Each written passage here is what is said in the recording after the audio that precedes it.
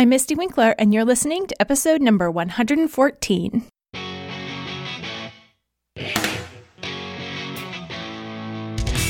Welcome to the Simply Convivial podcast, short but meaty focus sessions to help you keep your head in the game as you manage your home. Simply, according to the dictionary, means done in a straightforward or plain and uncomplicated manner. And convivial, according to the dictionary, means cheerful, friendly, jovial. When we keep things simple, we find it easier to be more cheerful because our priorities are in order and our attention is where it belongs, on the people and the process, not the results. Let's be simply convivial in our homemaking, shall we? This month's topic inside Convivial Circle and here on the podcast is procedure checklists. When it's hard to get started because there's too much to do, a procedure checklist is the shortcut to momentum that you need. This episode is an excerpt from a member-only mentoring session that we did back in April when we were working through Sweep and Smile. It's about bite-sized routines, and bite-sized routines definitely need a procedure checklist. We're actually just about to start another live run of Sweep and Smile as of October 25th. So if you hop on now, you can implement these strategies right away. But for now, let's think about how small routines serve us in our housework, more than cleaning frenzies. Let's dig in.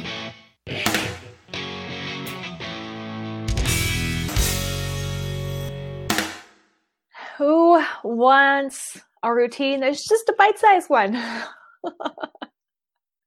Or maybe a better question would be, who sets up routines that are in no way bite-sized?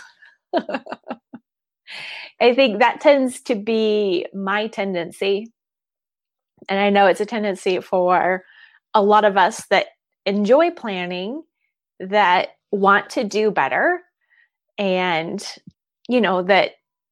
that are trying to make improvements. Unfortunately, also usually trying to find the one right way or set up the final once and for all solution. But what we really need are routines that are bite-sized, that are just baby step routines that we can actually manage to do, that we can do without it being an internal fight or fuss over getting started. Because a lot of times just getting started on that routine is one of the biggest hurdles. And when our routines are bite-sized, that helps us get going on them sooner. It is hard to be satisfied with small routines, but really just getting started is the best way to make forward momentum, progress.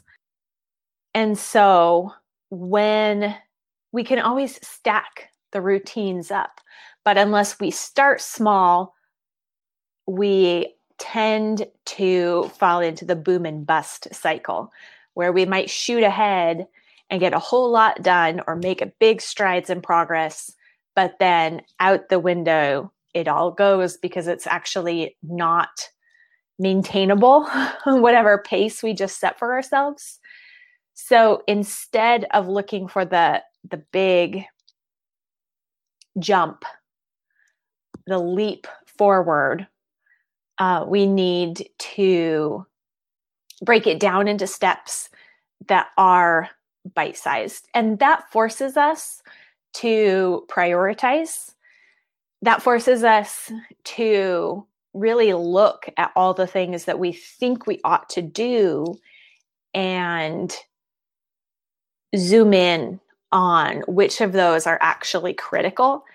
Because if we focus in on those most important, most effective, prioritized tasks and making those routines, it's kind of like the 80-20 principle, right? Where you get the most, you choose those things that you get the most result, the most impact. But that's not everything.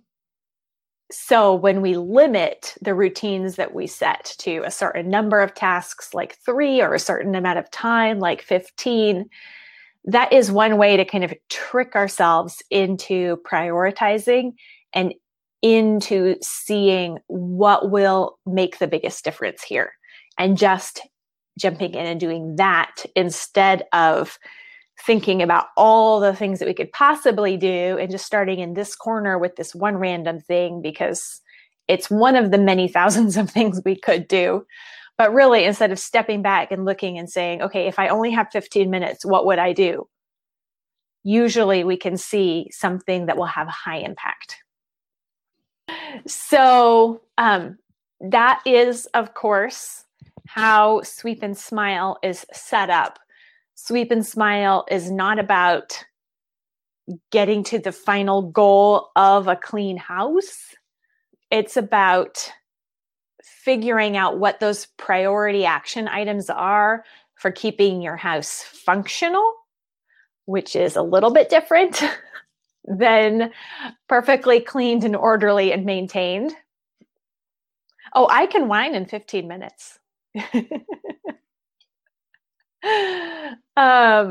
Yeah. There's a quote in the chat Rachel dropped from Fly Lady. You can do anything in 15 minutes but whine. If that's a command, then that works. But totally possible for me to spend 15 minutes whining in my own head about what I need to do. So, so Sweep and Smile, of course, is set up to,